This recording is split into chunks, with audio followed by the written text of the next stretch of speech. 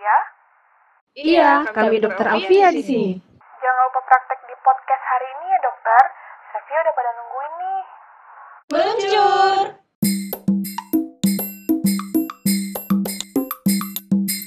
Halo Safia. Hai, Assalamualaikum Safia. Kembali lagi bersama kita, saya Aufi. Dan saya Via. Di podcast Dokter Alfia. Bagaimana nih kabarnya Safia hari ini? Semoga selalu baik-baik aja ya. Semoga kita selalu sehat-sehat di tengah pandemi ini. Dan juga semoga Safia selalu menjaga social distancing-nya dan tetap semangat. Dan semoga juga pandemi ini segera berakhir. Amin. Amin. Oh ya, kali ini kita mau bahas salah satu tema yang menarik nih, yang belakangan ini mulai sering dibicarain. Nah, kita mau bahas tentang PCOS. Dan kebetulan bulan lalu, di bulan September kemarin itu merupakan bulan PCOS Awareness Month. Oke, jadi pembahasan tentang PCOS kali ini kita bakal berbincang-bincang dengan seorang narasumber kece, yaitu Dr. Febriani, SPOG. Oke, langsung aja nih ya, kita ngobrol sama Dr. Febri. Selamat malam, dokter. Apa kabar, dok? Malam, alhamdulillah baik. Alhamdulillah. Baik, sebelum kita mulai bincang-bincangnya, kita bacain dulu ya dok, CV-nya Dr. Febri. Dr. Febriani SPOG lahir di Pekanbaru tanggal 12 Februari tahun 1983. Dr. Febri menamatkan S1 Fakultas Kedokteran di Universitas Riau, kemudian melanjutkan pendidikan studi obstetri dan ginekologi di FK Universitas Andalas, dan saat ini sedang melanjutkan studi feto maternal di Fakultas Kedokteran Universitas Pajajaran. Kemudian Dr. Febri ini riwayat pekerjaan itu beliau merupakan staf pengajar dan dokter spesialis Obgyn di RSUD Arifin Ahmad dan di FK Unri. Nah, kemudian beliau juga merupakan dokter spesialis Obgyn di Rumah Sakit Ibu dan Anak Zainab dan Rumah Sakit Anisab di Pekanbaru. Nah, kemudian beliau ini juga merupakan dokter spesialis Obgyn di Rumah Sakit Hasan Sadikin Bandung. Banyak ya dok pengalaman kerja dokter. Ya, udah kesana kemari, berusaha mencari yang terbaik dan pengen jadi ya strong woman lah pokoknya. CV-nya dokter, mungkin kita langsung masuk ke pembahasan aja ya dok. Mungkin pertama kita bahas dulu dari definisi PCOS itu sendiri. Mungkin kita sering dengar PCOS, cuman mungkin masih bingung itu apa sih sebenarnya PCOS gitu. Silahkan dok. PCOS itu Polycystic Ovarian Syndrome. Jadi dia merupakan suatu sindrom kumpulan dari beberapa gejala. Gejala yang ada itu adalah gejala gangguan metabolik dan gangguan reproduktif.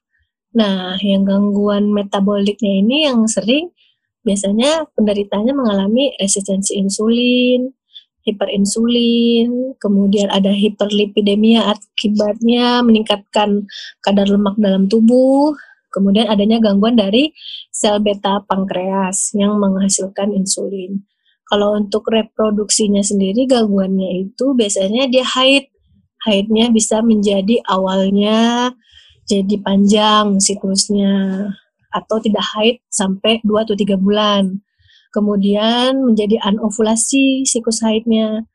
Dan pada pemeriksaan ultrasonografi ditemukan PCO. Jadi PCOS itu adalah sindrom gejala, PCO itu adalah di dalamnya. Pada saat kita lakukan pemeriksaan, kita akan menemukan PCO atau polycystic ovarium pada ultrasonografi.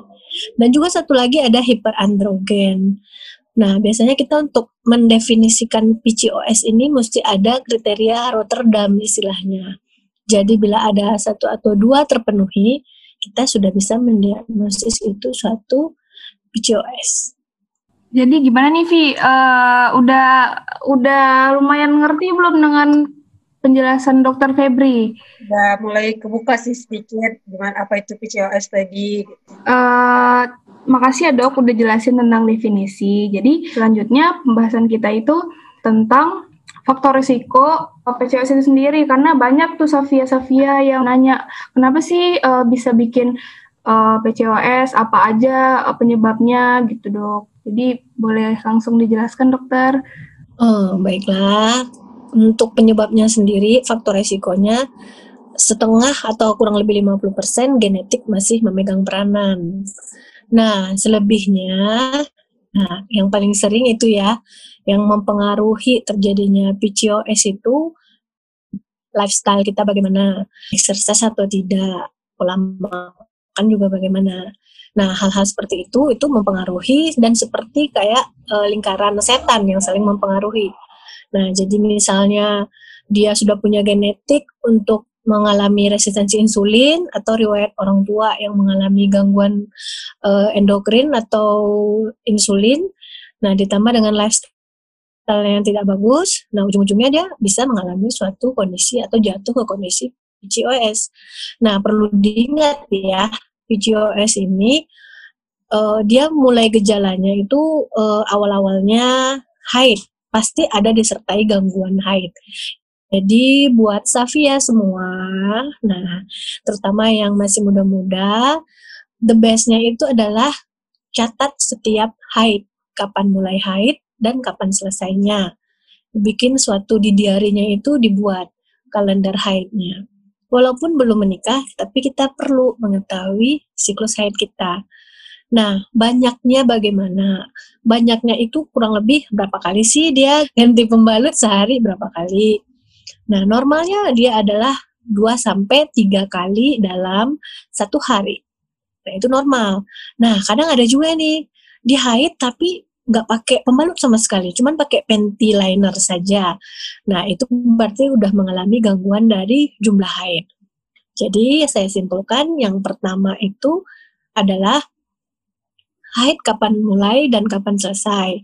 Banyaknya haid, berapa banyak, dan berapa banyak juga ganti pembalutnya. Kemudian, apakah ada gejala-gejala penyerta pada saat haid itu sendiri. Nah, jadi bukan berarti kita mempunyai suatu gen akan mengalami PCO atau mempunyai faktor resiko gangguan metabolik, kita akan bisa atau terkena hanya sekitar 50%. Selebihnya kita masih bisa atur dengan lingkungan kita, lifestyle, diet, dan exercise kita. Begitu. Semoga Safia mengerti semuanya. Mengerti dok. Tadi kan ada tuh dok tentang yang berapa kali dalam satu hari ganti pembalut. Nah itu untuk misalkan ada beberapa orang yang 3 hari pertama haid aja yang haidnya banyak, kemudian udah dikit-dikit. Itu normalnya kalau haid yang banyak itu sebenarnya hari keberapa sampai keberapa? Nah, kalau kita harus bedakan siklus haid dengan banyaknya haid. Kalau siklus haid itu kita haid sekarang, kapan berapa hari lagi kita akan mendapat haid berikutnya. Itu siklus haid. Nah, kalau lamanya haid itu berarti berapa lama hari kita dalam mengalami haid itu sendiri. Misalnya begini, saya haid tanggal 1, ya kan? Kemudian tanggal 1, 2, 3 itu saya ganti pembalut 3 kali sehari. Tapi tanggal 4, 5, 6 udah nggak perlu ganti pembalut, cuman pakai panty. Nah, itu normal karena lama haid saya lebih dari 2 hari. Nah, kapan dikatakan abnormal? Kalau lama haidnya itu kurang dari 2 hari atau cuman sehari. Atau kapan dikatakan abnormal? Kalau dia haid lebih dari 15 hari. Nah, itu tentu sudah jatuh ke arah gangguan endokrin, PUA kita kenal istilahnya. Nah, kalau siklus haid bagaimana? Saya haid bulan September tanggal 1. Kemudian Oktober ini saya nggak datang haid.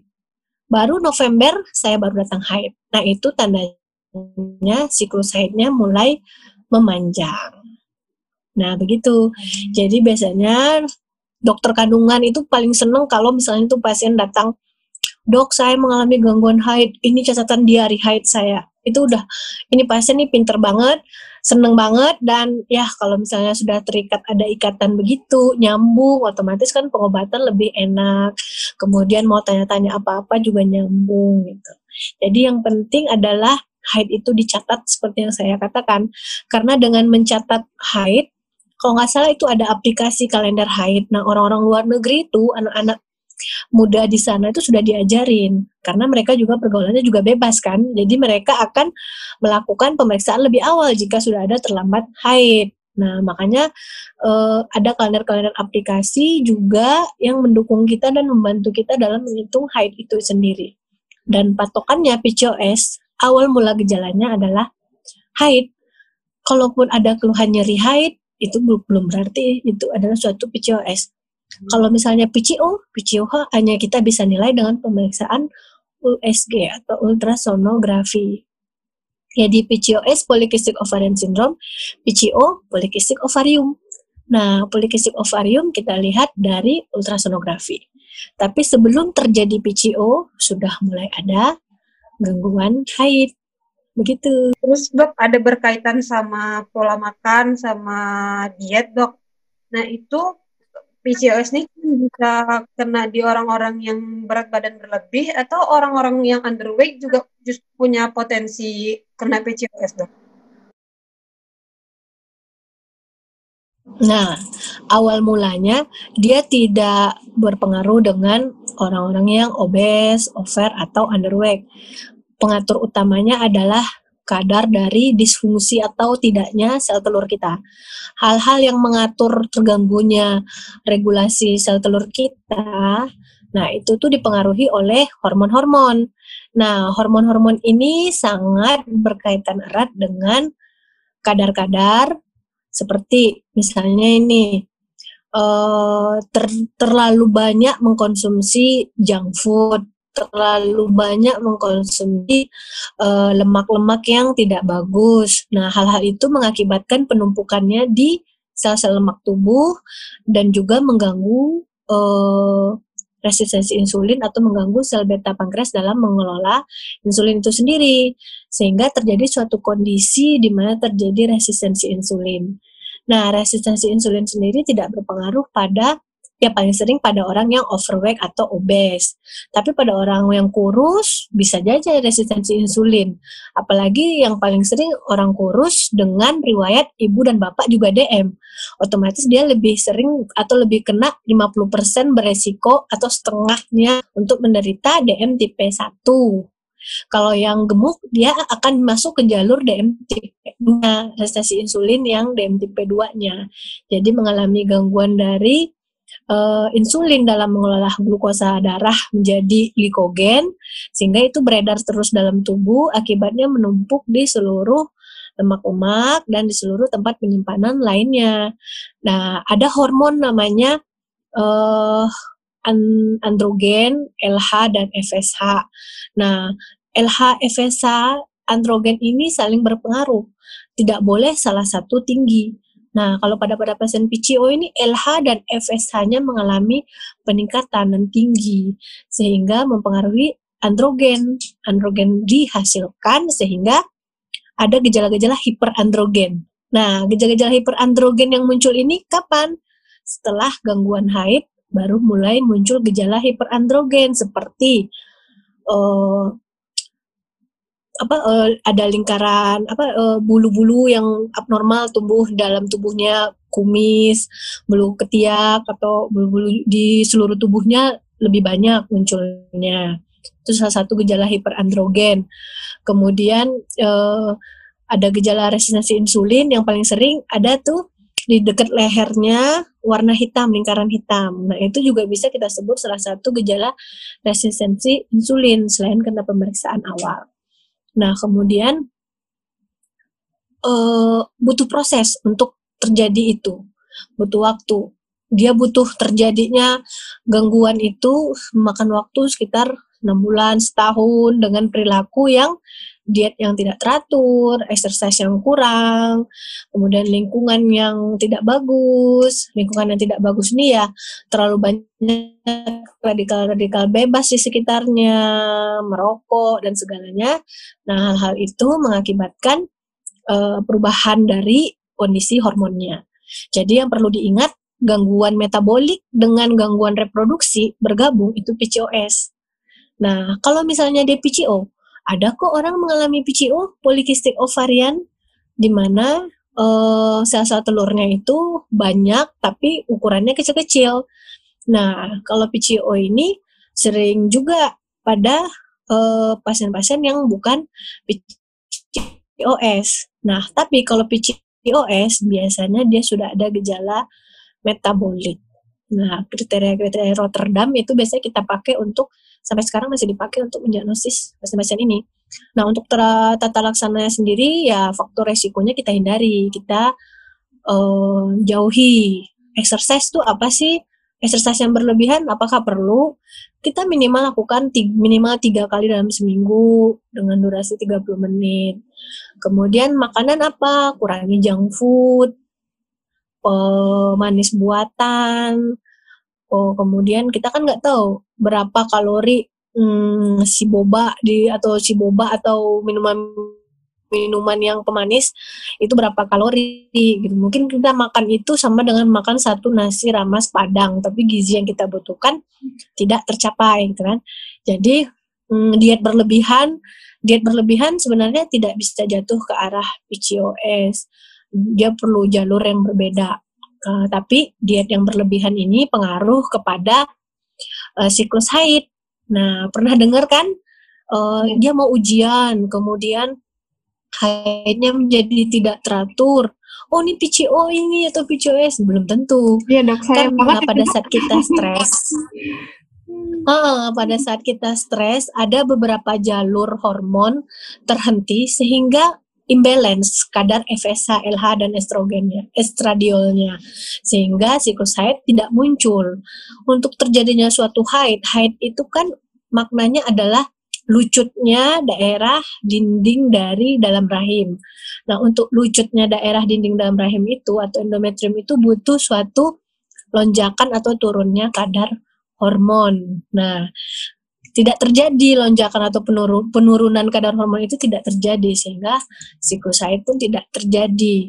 Atau dia haid tetapi prinsipnya dia anovulasi, tidak menghasilkan sel telur. Nah, ini penting haid atau siklus anovulasi. Pentingnya apa? Karena kita kan sebagai wanita ingin setelah menikah kalau bisa diberikan momongan secepatnya. Nah, siklus-siklus yang seperti ini terkadang baru ketahuan pada saat menikah. Kenapa sih saya udah berapa lama nikah tapi belum hamil gitu. Nah, ternyata oh iya rupanya dia sudah ada gejala PCOS atau sudah ada gejala-gejala yang saya sebutkan tadi. Nah, tentu kita mesti tata laksana terapi. Jadi kita runut lagi, apa sih selama ini pola makannya, lifestyle-nya bagaimana. Nah, coba dirubah selama 6 bulan terapi kita lakukan. Nah, biasanya kita baru kombinasi dengan terapi lain. Dan kalau misalnya kena PCO, itu bukan suatu momok atau yang perlu ditakuti. Ya masih bisa kita obati lah PCO dan PCOS ini. Bukan berarti sudah didiagnosis PCOS berarti otomatis akan infertil seumur hidup. Tidak. Penyebab infertilitas itu masih banyak yang lain. Penyebab pria bisa, penyebab wanita juga bisa. 50% pria, 50% wanita. Tapi dari 50% wanita yang infertil, 10% PCOS ini yang menyumbang. Jadi perlu diingat. Nah, kira-kira apa lagi nih yang enak kita diskusikan? Pertanyaan-pertanyaan boleh dari Safia. Iya. Tadi kan dok, dokter membahas tentang hiperandrogenisme ya dok ya. Jadi untuk hiperandrogenisme ini saya pernah baca dia itu gejalanya kayak jerawatnya banyak, terus rambutnya suka rontok, itu benar nggak dok? Nah, hiperandrogen ini macam-macam. Androgen yang bagaimana? Nah, betul sekali gejalanya. Rambut rontok, alopecia ya. Memang salah satu gejalanya begitu. Alopecia, jerawat di mana-mana. Nah, sebelum terjadi hiperandrogen, itu kan hiperandrogen tuh sudah mengalami disfungsi, sel telurnya tuh disfungsi, mengalami gangguan. Jadi sel telur kita yang bagus itu dia akan menghasilkan Jadi begini, kalau kita haid ada kadar hormon estradiol dan FSH. Nah, estradiol meningkat, FSH juga meningkat. Nah, kalau setelah mereka estradiol FSH meningkat sampai di limitnya tertentu, dia akan merangsang untuk folikel. Jadi FSH ini adalah follicle stimulating hormone. Hormon yang menstimulasi untuk terbentuknya folikel atau sel telur. Nah, bila sudah tercapai sel telur diameternya atau kondisinya yang kita inginkan, nah, FSH ini akan stop dan memberikan feedback lagi ke pusat dari hormon kita. Kita punya pusat hormon namanya hipotalamus dan hipofise. Nah, dia akan bilang hormon LH. LH ini untuk membuat suatu sel telur yang sudah jadi itu pecah, bisa keluar dari sarangnya, sehingga terjadilah ovum atau sel telur yang bagus yang siap untuk dibuahi. Itu kalau siklus haidnya mengalami ovulasi. Tapi kalau dia tidak, ya kebalikannya. Nah, kalau misalnya hiperandrogen ini, dia LH dan FSH-nya tetap tinggi, sehingga dia akan menghasilkan kondisi seperti lingkaran setan. Jadi hiperandrogennya tinggi akan merangsang progesteron lagi. Progesteron ini akan mengganggu lagi ke hipotalamus atau hipofise, sehingga kadar LH dan FSH-nya tetap tinggi gitu. Jadi tidak turun-turun kadar LH dan FSH-nya. Akibatnya kalau LH FSH tidak turun, tentu estradiol dan FSH tidak dikan. Jadi intinya estradiol dulu mulai naik, saat estradiol naik, FSH mulai naik, saat FSH naik terbentuk, saat sel telur terbentuk, FSH kasih perintah, LH ayo kita pecahin sel telur ini, dia sudah matang, udah bagus, dan komando-komando itu nggak terjadi. Akibatnya ya seperti lingkaran setan, dia akan menumpuk, ya akhirnya di situ-situ aja dia gejalanya hiperandrogen, dan biasanya dia oligomenore dan siklus haidnya lebih panjang. Nah, tapi ada dok pasien-pasien saya dia mengalami penebalan dari dinding rahim. Nah, ya kan masih muda tapi sudah penebalan dinding rahim. Biasanya kan penebalan dinding rahim ini sering pada wanita berumur atau wanita yang pengguna pil kontrasepsi. Nah, ini karena hubungannya dia tidak mengalami lucut atau darahnya tidak mengalami lucut, sehingga endometrium dinding rahimnya mengalami penebalan terus-menerus, sehingga pada saat endometrium bagian yang satu dengan yang lainnya bertemu, nah jadi kan dia ada batasnya tuh, endometrium dinding kita tuh punya seperti ini ada batasnya dia. Nah kalau saat dia bertemu maksimal, dan dia akibatnya akhirnya luruh dan mengakibatkan suatu pendarahan atau kita kenal dengan PUA. Nah, itu tidak terlepas dari hormon, dan pasti dia sebelum terjadi PUA itu secara garis besar dia pasti oligo dulu, haidnya jadi lama siklusnya. Wah, Masya Allah sekali ya nih Safia. Semoga penjelasan Dokter Febri itu bisa bikin Safia terang ya, makin pinter dengan PCOS yang ilmunya. Yes. Jadi dok, tadi kan berarti nggak semua orang berjerawat PCOS ya dok, nggak semua orang rambut rontok dibilang PCOS ya dok. Soalnya nanti kan takutnya Safia, saya berjerawat nih, aduh aku rambutnya rontok, apa aku PCOS ya? Enggak lah ya dok ya. Tidak, banyak penyebabnya. Kadang kalau jerawat itu muncul wajar bukan ya? Saya aja yang ini muncul jerawat. Kan jerawat itu muncul akibat hormon kita. Iya dok. Yang mulai berubah. Misalnya ya kan, cuman mah kalau jerawat ini ya pribadi sendiri munculnya tuh tiap bulan atau tiap 2 bulan, tapi hilangnya lama. Itu dilemanya kalau untuk jerawat. Kalau udah jerawat mah stresnya banyak ya dok. Tugas juga nggak kelar-kelar juga jerawat juga muncul.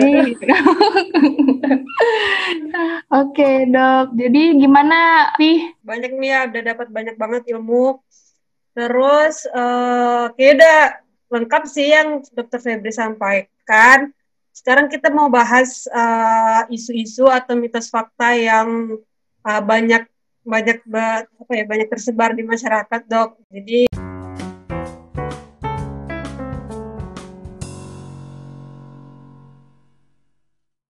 Dokter Aufia.